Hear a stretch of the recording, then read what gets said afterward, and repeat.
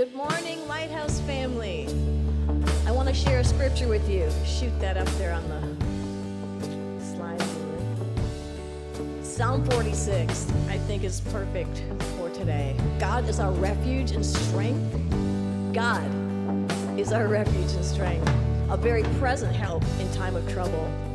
Therefore, we will not fear, even though the earth may be removed, and though the mountains be carried into the midst of the sea, though its waters roar and be troubled, though the mountains shake with its swelling, we will not fear, for there is a river,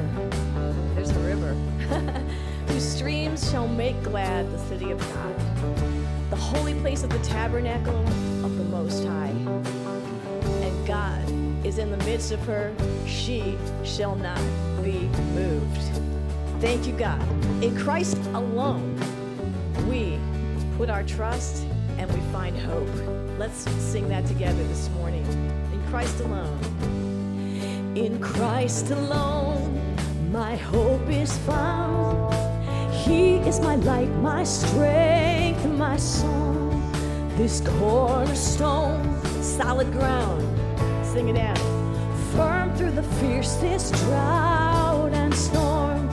What heights of love, what depths of peace, when fears are stilled, when striving cease. My comforter, my all in all, here in the love of Christ I stand.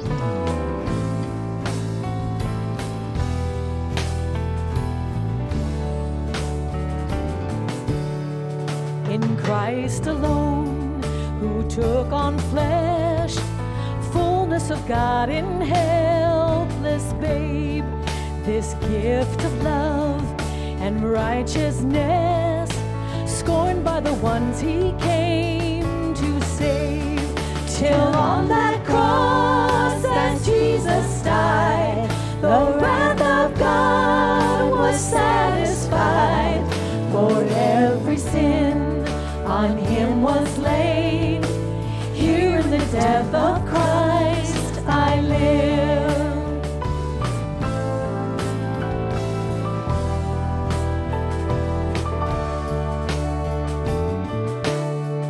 There in the ground his body laid, light of the world by darkness slain, then bursting forth in glorious day, up from the grave he rose again, and as he stands in victory, since curse has lost its grip on me, for I am his and he is mine, bought with the precious blood of Christ.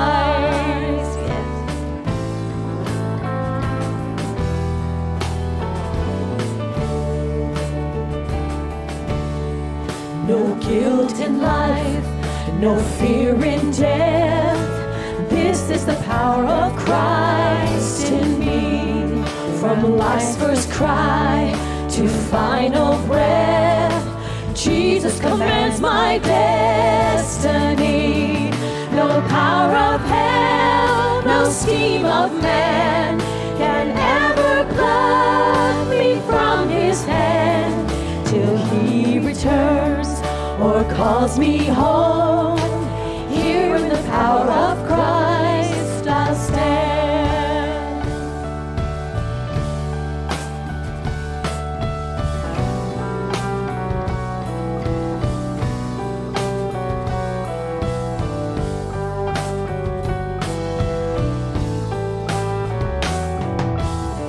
My hope is built on nothing less than Jesus' blood and righteousness. And I dare not trust the sweetest frame, but wholly trust in Jesus' name. My hope is built on nothing less than Jesus' blood and righteousness. sweetest frame, but wholly trust in Jesus' name. Christ alone, cornerstone, we made strong in the Savior's love. Through the storm, He is the Lord. We declare it. Lord of all. This is who He is.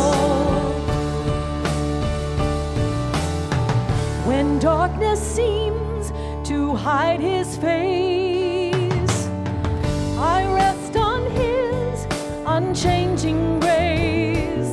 Oh, in every high and stormy gale, my anchor holds within the veil. Declare it together, my anchor.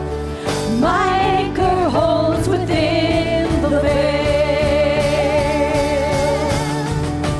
Christ alone, cornerstone, we made strong in the Savior's love. Through the storm, He is Lord, Lord of all. You are Lord. You are Lord. Christ alone, cornerstone, We've made strong. we've made strong in the Savior's love. Through the storm, He is Lord, Lord of all. Yes, He is. When He shall come with trumpet sound, oh, may I then in Him be found, dressed in His righteousness alone, faultless to stand before the throne, faultless to stand before the throne, faultless to stand before the throne. And I see the Lord seated on the throne, exalted,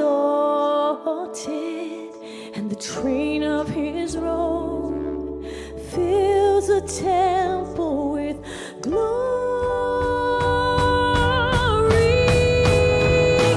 and the whole earth is filled, and the whole earth is filled, and the whole earth is filled with His glory.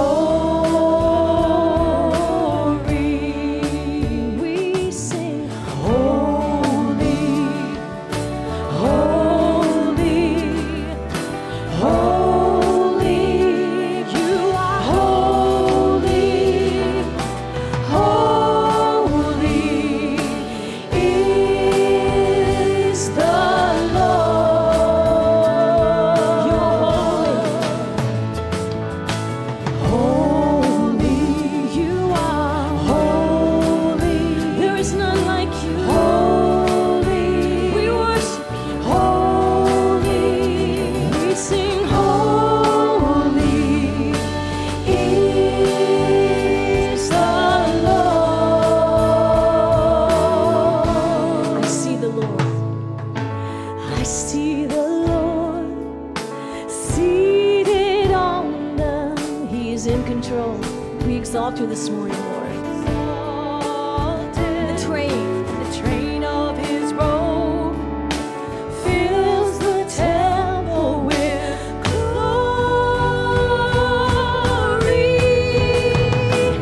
and the whole earth is filled, and the whole earth is filled, and the whole earth is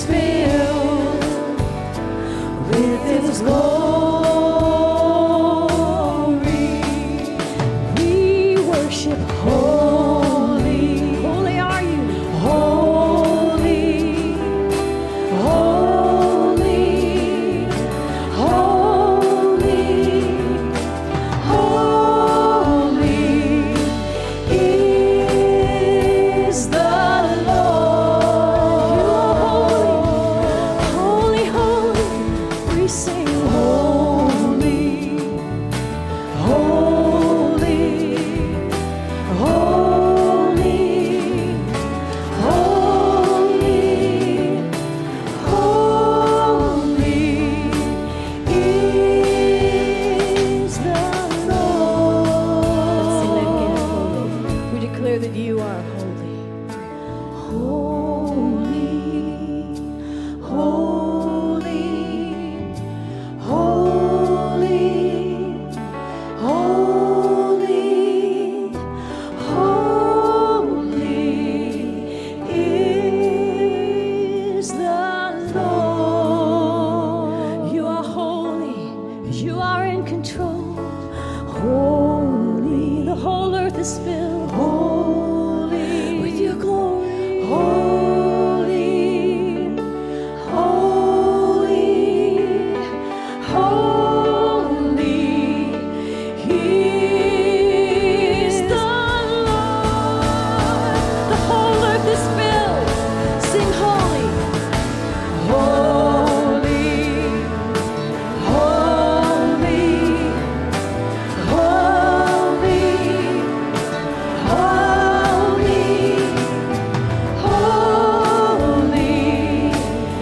is, holy is, holy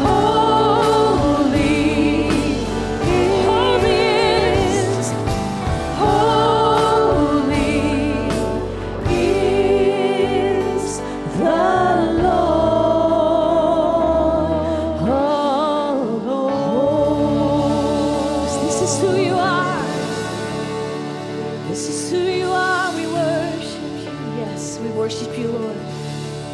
You decide, Lord. You are in control, and the whole earth is filled, and the whole earth is filled, and the whole earth is filled, the whole earth. and the whole earth is filled with your glory.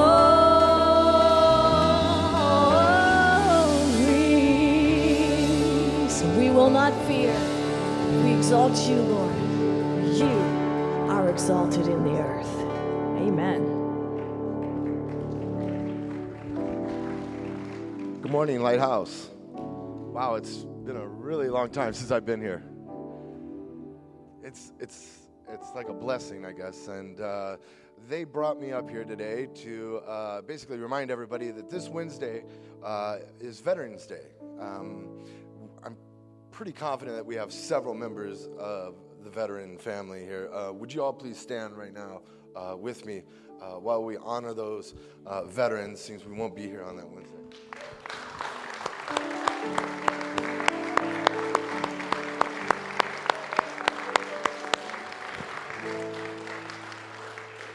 Thank you.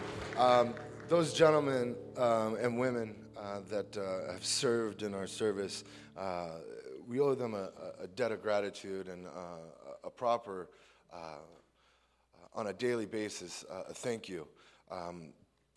As a veteran myself, serving in the Marine Corps over 20 years ago, which is crazy to say because that 20 years is flying by. So I just want to say that on this Wednesday and any day going forward to that day, please make sure that you give each and every one of them a great thank you, even those that are still currently serving today as well too. So bow your heads with us while we pray for those veterans and everything.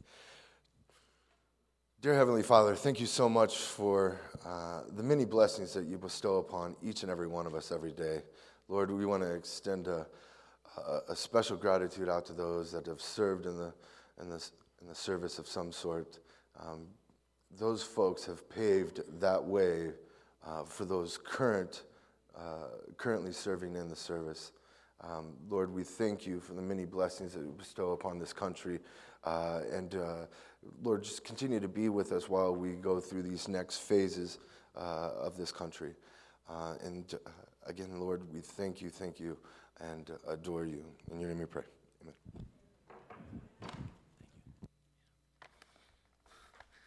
I know it's kind of awkward wheeling this puppy up here. A lot of you don't remember this. This is a pulpit. Yeah. They used to use these years ago, in the days of yore. I know that some of you are not familiar with that year, so I know the modern table and the standing and all the different things that are happening, but I'm really starting to feel my age, Mike, so I'm with you. We're all starting to feel our age. And it was definitely an interesting week to feel your age, wasn't it? I'm sure that some of you felt much older. Some of you probably acted much younger. And some of you are really not too sure where you are, perhaps even this morning. And that's both unfortunate but great, because I can tell you, as is with every opportunity I get to speak to you guys, that when Pastor Eric told me 6 weeks ago, I'm going to have you do chapter 4, and just the first 3 verses, my first thought was, I get really nervous when it's just a small snippet of God's word, right? I like having big blocks of it, so, like when Tony's not here, like the meat guy, you get to cut up all the different pieces of this and that and just leave that little fillet, right? You get to find that little nugget, sometimes that is in the block of information. As a seminary student, we call it a pericope, the block of information that is a letter. But when I started to read chapter 4 and read the second passage in it, there's a word in the second passage that has been part of Jen and I's ministry for 25, 30 years. It's not just a word, it's the word. It's the motivation behind everything. So as soon as I read that 6 weeks ago, I was like, oh my gosh, that's going to be awesome. I wonder when it will fall. And then this week occurred, and I was just like, oh man, is this timely? I mean, I know about timely things too, because I happen to live in an environment where someone who's from the red side and someone from the blue side happen to be neighbors. My neighbor, Robin Strachan, and she's next door to me all week long, and so there's this constant red and blue struggle going on.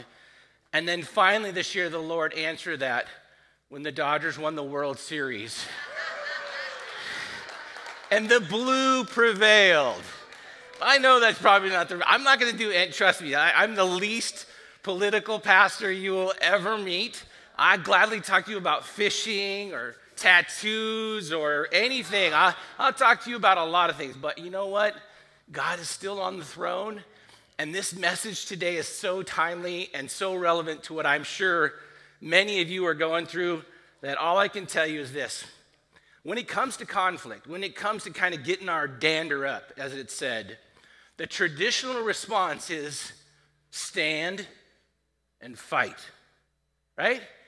Somebody ruffles our feathers, a situation, indifferences between us, and my natural inclination is to stand and fight.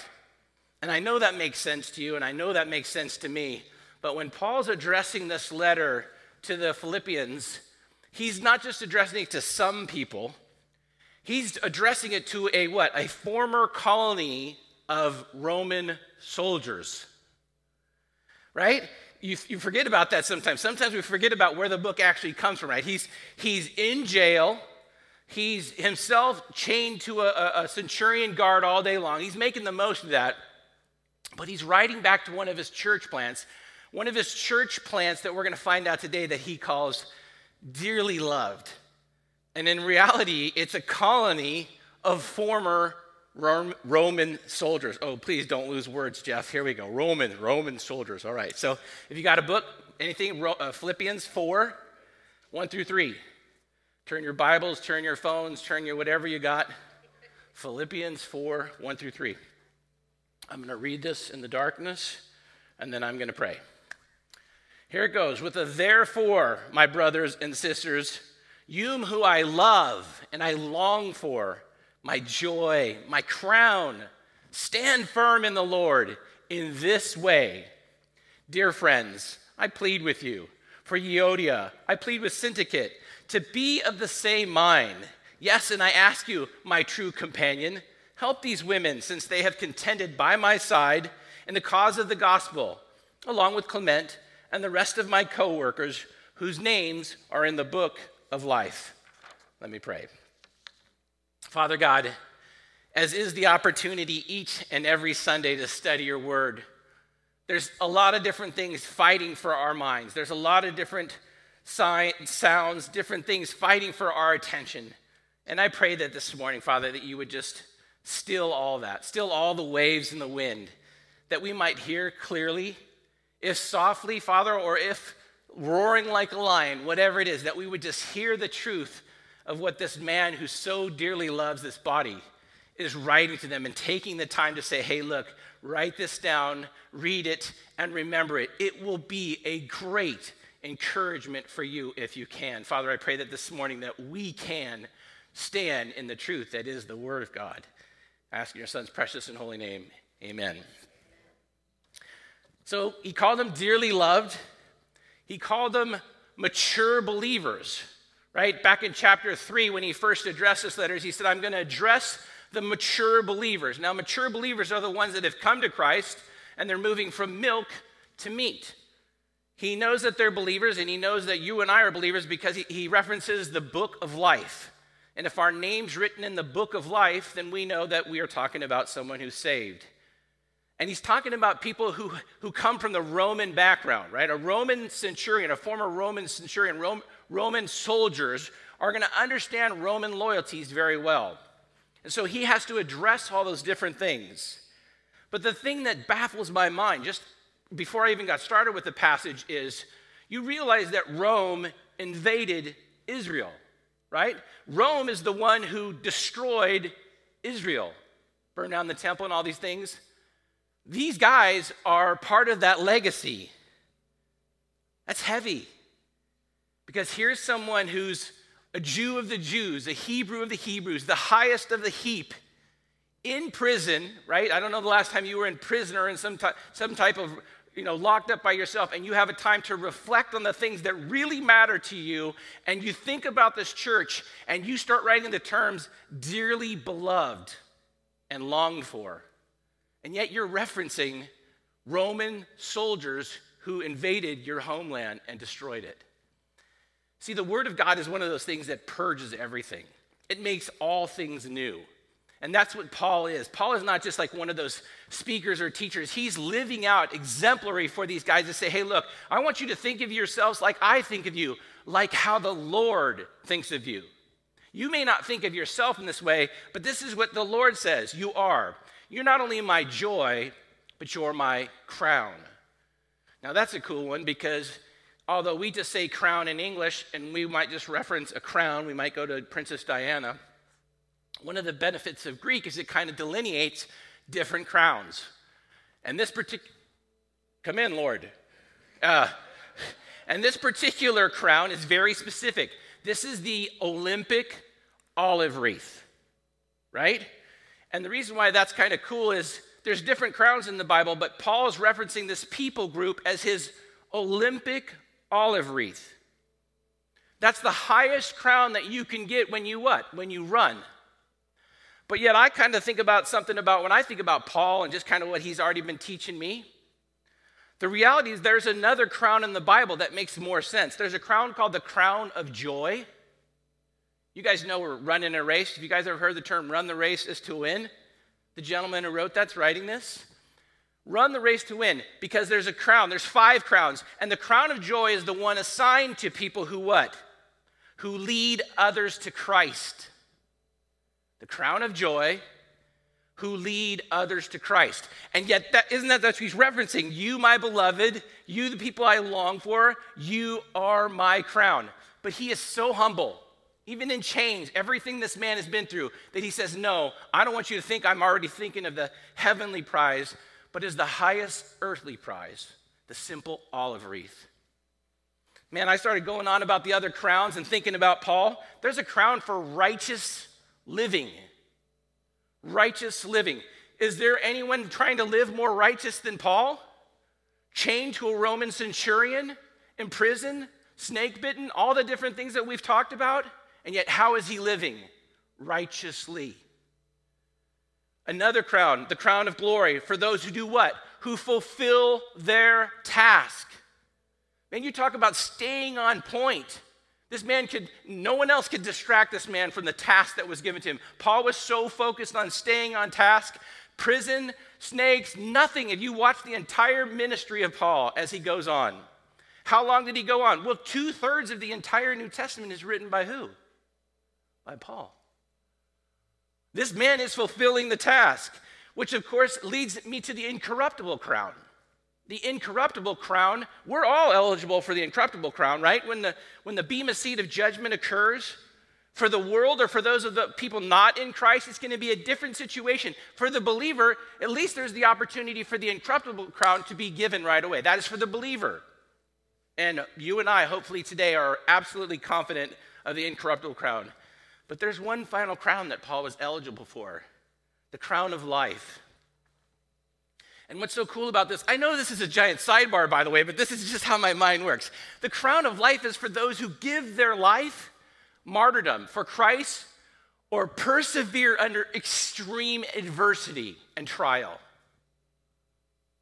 I mean, is there anyone more exemplary of the person doing that than Paul? By the way, Paul makes no claim to any of those. I just think that it's another message in God's word that sometime I would love to teach you guys. But it just reminds me, like when humility is at the forefront of all you say and all that you do, you can live in such a way that your actions speak louder than your words. And that's going to be really important for what we're about to teach today. So let me jump back in. Remember this, when you write a letter to someone, you're writing it so that your words last longer than the conversation, right? I'm writing the words so that you can remember them, refer back to them, and always know how to act upon them when that situation arises. And eventually in verse 3, we found out there's a situation, a discourse between two people that are having an argument. And the reality is, if it breaks unity in the church, if an argument, a situation, a conversation, or whatever it is, breaks unity in the church, fall back to this position. Fall back to this understanding. So what does it start with? It always starts with a therefore. What's it there for? It's therefore telling you all the stuff that Pastor Eric gave you last week is the cornerstone for which this house is being built upon. Trust me, it is. I absolutely agree with your phone. It's trust, right? Those three cornerstones from last week, the first one that you're NOTW. Were you guys here for that clothing line, not of this world? Did any of you know? No one was here? Great, now I'm really old. So there was a clothing line that said NOTW on everything it was, not of this world, right? And bumper stickers too. And you remember what that means is you're a citizen of heaven first. A citizen of heaven first. Sometimes when I'm studying God's word, like just the way that God works in my head, like a word will pop into my mind and I started thinking about something. Ambassador. Ambassador. Now, it's a fishing reel as well, so of course that makes perfect sense. Ambassador. Ambassador. Okay. Do any of you, if you have a fun little Google search when you guys get home with your family and your life groups questions, Google the term and study what the word ambassador means. An ambassador is very specific. An ambassador is sent from one kingdom to another kingdom. When he arrives or she arrives from one kingdom to the other kingdom, they only have one primary objective: to relay the information from this kingdom to this kingdom. They don't bring any of their own wants, wishes, or desires with them. They are exclusively an ambassador of this kingdom. If it's you, a United citizen, and we send you to another country, you represent the wants, wishes, and desires of the U.S. wherever you go. So once they arrive here, what else happens? They have special privileges, special powers, and special abilities, right? You guys are going to be fascinated by this when you study this and see the correlation. And what do we have as believers? Powers, privileges, and abilities. To do what? To represent the kingdom that we're from. Not our wants, wishes, and desires, not my discussion about what happened this week, and let me tell you how mad I am. Because I'm sure some of you want to have that conversation. If you do, Monday through Thursday, 9 to 2, my door is always open. Come on in, let's talk. But you're an ambassador from a kingdom who gave you a responsibility. So because of that, number 2, you have things to do. Right? You don't just get your privileges and your little flag on your car so you can drive down the street and not get tickets. You can't be litigated against. I mean, when you really take some time to look at the privilege, it's like some people take that ambassadorship and then use it for all the things that it provides. That's not what it's for. It's so that you can get to wherever you need to go quickly and proficiently. Why? Because you represent a king, and you brought that information to another kingdom, and you need to live accordingly to provide that information for whoever you represent. You don't have to be an ambassador. If you ever get an opportunity to meet an ambassador, I want you to ask them how long and how many people tried to get the position that they have. Right? They say, like, for the police department or the fire department, like 600 or 800 people try to go out for one position.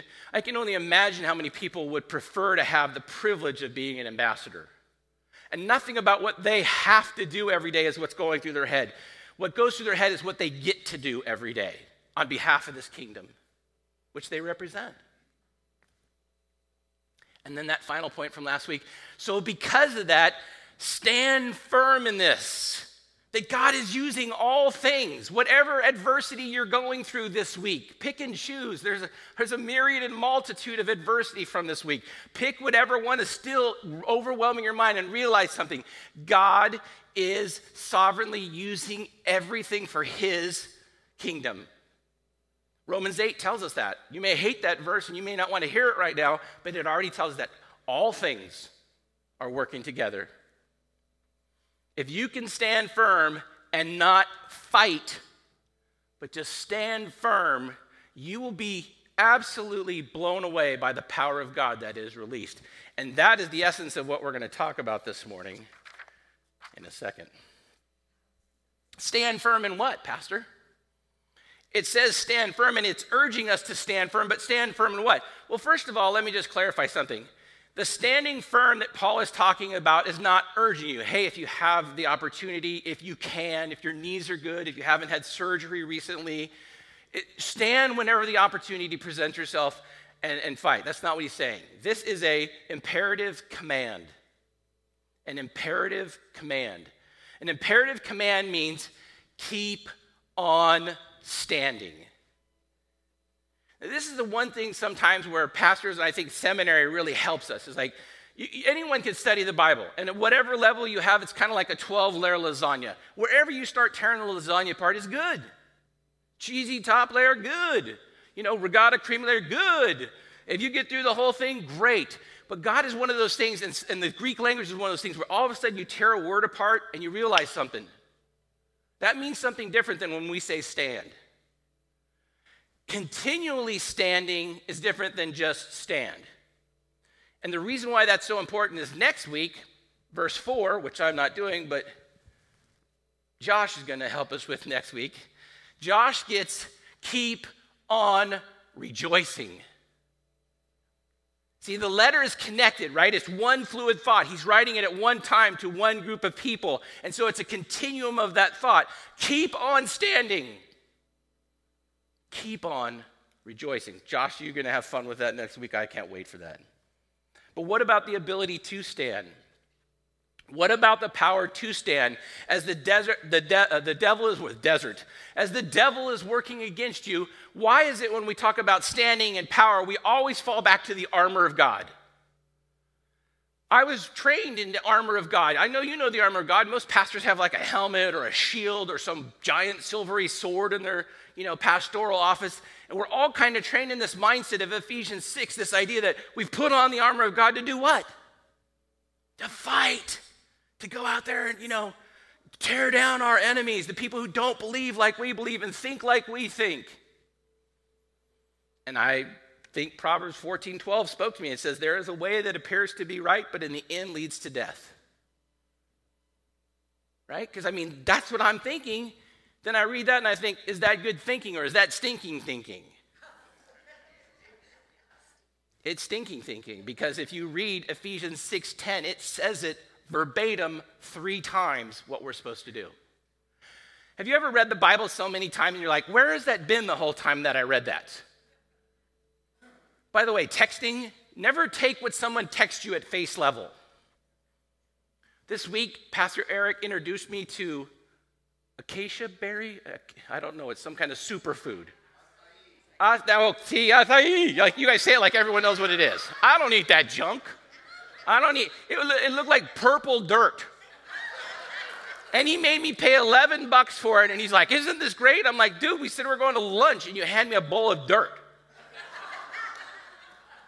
He's taking pictures of me. I was going to bring you the pictures. They're not that exciting, but it's a giant bowl of purple dirt. So I text my wife, eating superfood. She gets the text, eating meat soup. And based on what it looks like, her response was, oh my God, what's wrong with you? By the way, it tasted like meat soup. And it did weird things to my body for 3 days. Pastor Eric, we need to talk about that. How can I stand firm wearing armor of God? I got a lot of things going on in my brain right now. Let's read this so that I'm not saying something that I want you to hear, and let's just read what God's word actually says. When in doubt, just read God's word. I believe that God's word speaks clearly. If we would just, so let me just do like Ephesians 6, 10 through 14. Finally, my brothers, be strong in the Lord and the power of his might. There's a little indicator right there, the strong in the Lord and the power of his might, the opening line. Missed that. Put on the whole armor of God that when you're able, you will be able to what? Stand against the wiles of the devil. For we wrestle not against flesh and blood, but against principalities, against powers and rulers of darkness of this world, against spiritual wickednesses of high places. Wherefore take ye the whole armor of God, that you may be able to withstand in the evil of the day. And having done all to stand, stand therefore. Did we miss that? Did you miss that the first time, second time, the third time, the fourth time? It's like we've missed something in translation that's been there the whole time. It never said fight. But you said, what about the rest of the gear, Pastor Jeff? Get to the rest of the gear. There's some fighting gear in there. Okay. The breastplate of righteousness. How do you fight with the breastplate of righteousness, right? Isn't that protecting your chest and your vital organs? The shield of faith. Shield. I guess you could fight with a shield, but it seems pretty self-explanatory. It's a shield. The helmet of salvation, that's good. So when stuff's being shot or whatever, it's protecting. What are you going to attack with you're not going to attack them with your helmet.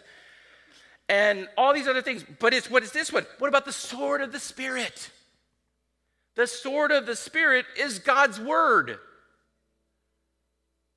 It's not the sword of Peter tried the sword. It's not the sword, it's the sword of the Spirit. And why do we know that's what you're supposed to be using? Think about another time in the Bible where someone was tempted.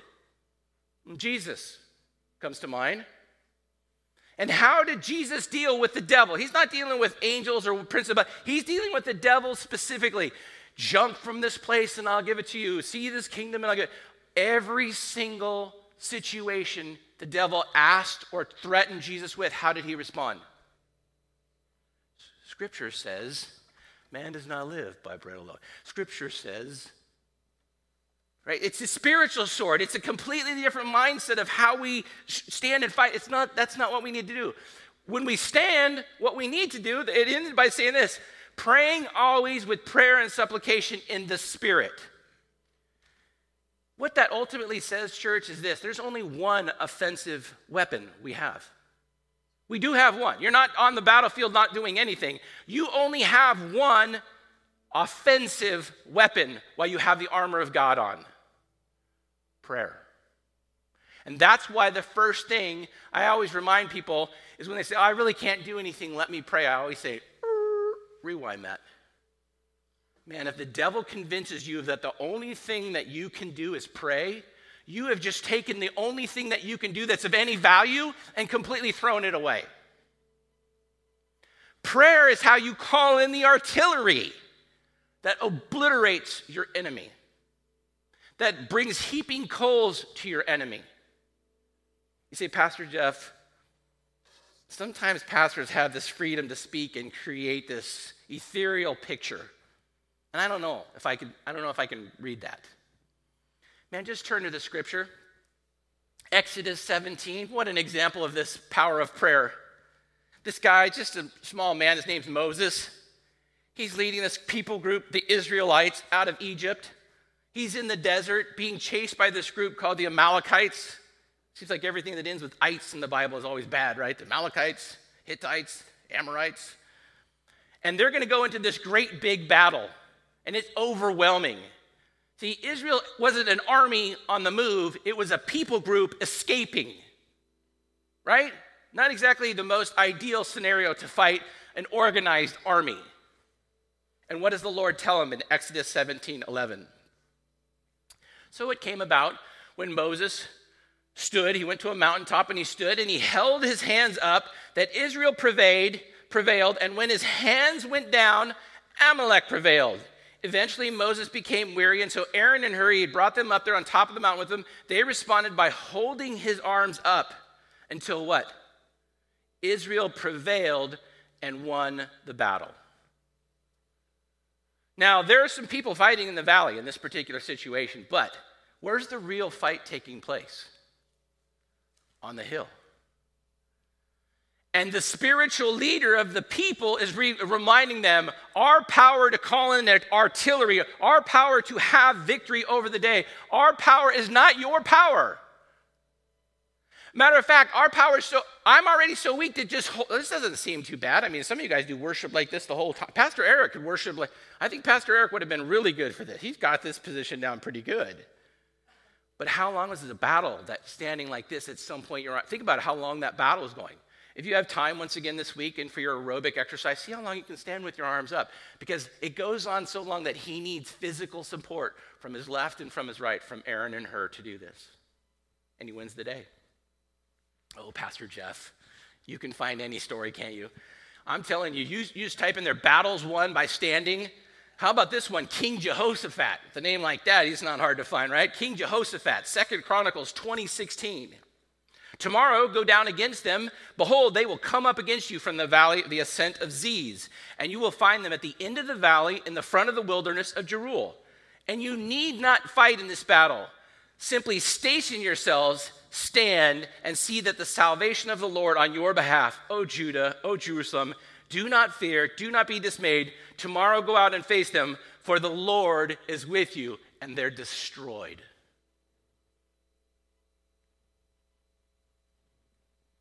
Now, when I hear something as simple as stand, and it takes away the onus from me getting to do what I feel like I've been trained to do, and my job is simply to stand in the armor of God and put my head down and pray and say, Lord, you fight this battle. You fight this adversity. You fight this injustice that's been placed in front of me.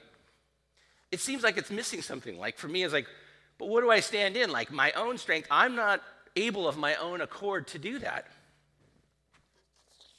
I'm a simple man, and I always do what simple men always ultimately end. I go to Scripture. And I started asking, Paul, did you give us some insight of what we're supposed to stand for? Or how about what we're supposed to stand in? Right? Like, for what? What are the causes? What are the things worthy? And how do we do this? And it's Paul. He wrote 2/3 of the New Testament. It's all right there. The first one he wrote in 1 Thessalonians 3:8, he said, for now we truly live since you are standing firm in the Lord.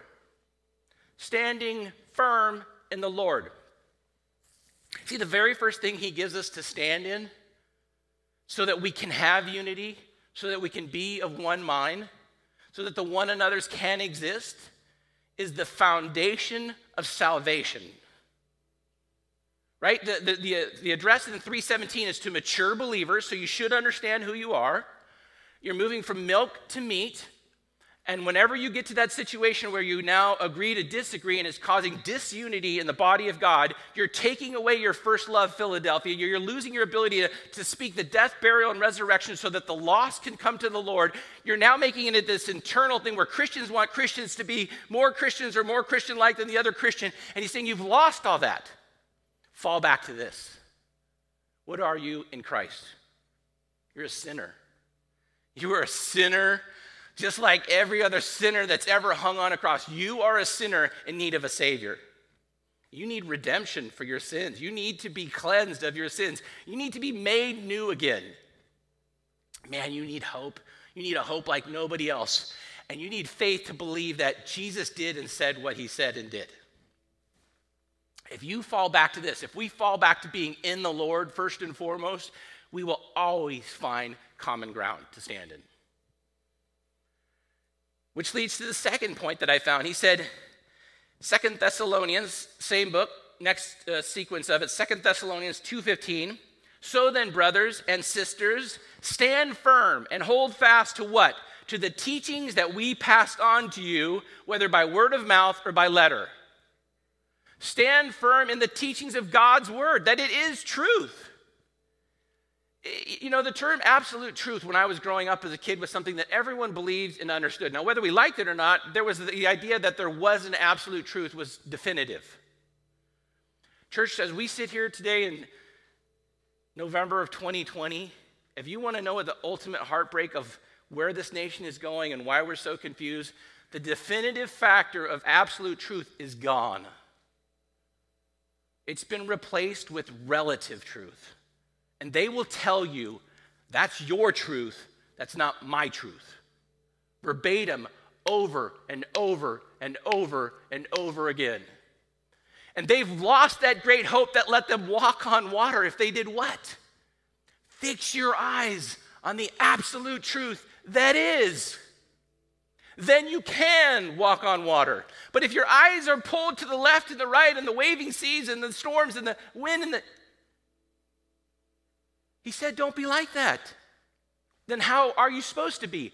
Fixed on what Scripture says. There is absolute truth. You may not absolutely understand it, but it still is God's word. And it will happen exactly how He said. Jesus' temptations, every situation, the bottom line is what truth is not relative. The greatest disservice that you will do your unbelieving friend is to tell them, well, since you don't want to hear, I won't bother you. Church, the day they stand before the bema seat of Christ and the holiness and radiance that is our Lord and Savior, like the man covered by the well whose tongue was so burning he simply wanted touched with some water and he could not get past the impasse. He pleaded with them, what? Can you at least send someone to my brothers and my sisters so they don't come to this place? You've got to hold fast to the truth. You've got to stand firm in the truth of God. It doesn't matter if you understand what's going on in your situations or surroundings. Have you really ever understood what's going on around you? Why did that become the new imperative for peace and tranquility in your life if you understand what's going on around you? What else can you stand faith in? You can stand in the faith that is the faith. 1 Corinthians 6:13. Be on your guard. Stand firm in the faith. Be courageous and be strong. What is the faith? The faith is realizing that you are not sufficient. I know a lot of you are big Martin Luther fans and you like to read scriptures and stuff from seminary, but if you happen to, you're going to come across something called the three solas, right? And this is one of the primary solas that he believed in. Sole fide, Latin for faith alone. Guys, you cannot add anything to the absolute truth that is salvation in Christ. Do you see the connection? Do you see the thread running back through all of it? The only way we get to stand firm and not fight and stand firm in the Lord and say, Lord, you fight the battle, you rule the day. Why? Because it's your kingdom and your kingdom is going to come. And they're not going to stop it. No one's going to stop it. You know, He's going to recreate here something that once was, which currently does not exist in the way that it was designed. And you can stand firm in that faith and realize, well, what do I have to do with it? As an ambassador, what does an ambassador have to do with the country they represent? Nothing other than they've been chosen to go represent it. And haven't you been chosen, like I, to receive the gift of God? What did you do to deserve it? What could I do to deserve it? I'm a sinner, saved by grace. Galatians 5:1 tells me this, it is for freedom that Christ set us free. So stand firm then, and do not let yourselves be purchased or burdened again by the yoke of slavery. Liberty. We have freedom in Christ. If you don't eat fish, and I love to eat fish, then guess what? I'm not going to eat fish with you. Why? Because it says, do not bring your brother down. Brothers and sisters have stronger and weaker components to them, and be considerate of the brother. Do I think less of him? No. Am I still going to Rubio's twice a week for black and mahi tacos? Yes, because they're delicious. And you have to be crazy to pay $12 for a taco, but it's so delicious. But if you say, you know, Brother Jeff, you're killing that free swimming fish, and God made the ocean, and you start going down that road, we're done. The conversation about fish or fishing is done. Just out of respect for you, in freedom in Christ, for you to believe that. Is that salvation, folks? No, it's not. Why do we choose to fight and battle brothers and sisters in Christ for things that is not salvation? We only have one primary goal as ambassadors from that world to this world. It's the death, burial, and resurrection of Jesus Christ, that the lost may come into this kingdom. And anything in between that is discussable, and anything in between that is plausible. But if it causes division in the body of Christ, it is up to us to put it on the shelf and say, you know what? If an Angel fan and a Dodger fan can live next door to each other and be best friends, then you guys can figure it out. Right? The gentleman who came up here and spoke this morning, Mike is a hardcore St. Louis fan. So talk about being really confused about red and blue. In the Jones family, it's St. Louis Cardinals, and Clarissa's the clear-speaking one, which most women are, is the Dodger fan. Once again, though, another version of red and blue, living in peace, husband and wife. You better be living in peace, Mike. Don't ruin my story, brother. And ultimately, what can we stand firm in? Philippians 1:27. Philippians 1:27. Whatever happens, church, conduct yourselves in a manner worthy of the gospel of Christ. Then, whether I come to you and see you only or hear about you in my absence, I will know that you what? Stand firm in the one Spirit, striving together as one for the faith of the gospel. We have to stand in unity. But Pastor Jeff, you don't understand what happened this week. How can I be united with this person who thinks so diametrically different than I do? Because you're talking about your kingdom and another kingdom which is exclusively temporal, right? Your wants, wishes, and desires, and mine. Most of the time we're talking about things that are temporal. If the Word of God is the Word of God, church, you always need to fall back on the Word of God. Now, it's great having pastors, it's great having friends, it's great having elders and mothers and fathers, but you need to fall back on the Word of God. Because the Word of God says, don't lay your treasures up where moth and rust and thieves can steal, but instead, what? Store in heaven where they can't be touched. Because you're running a race. You guys all realize that? You're like, I'm not fit for running a race. You are running a race. Everyone in here is running a race. It's the spiritual race. And you are running it, Paul says, you should be running it in such a way as to win the crown. Participation awards are not the primary goal of the church. I apologize to every TV person. Whoever got a participation award, I apologize to you. That is not your primary calling in Christ. You do not stand firm in your participation. You stand firm in the fact that Jesus said he's enough. And if you're with him, then you're on the winning team, and you have a job to do. Represent my kingdom well, people. What about the guy who buried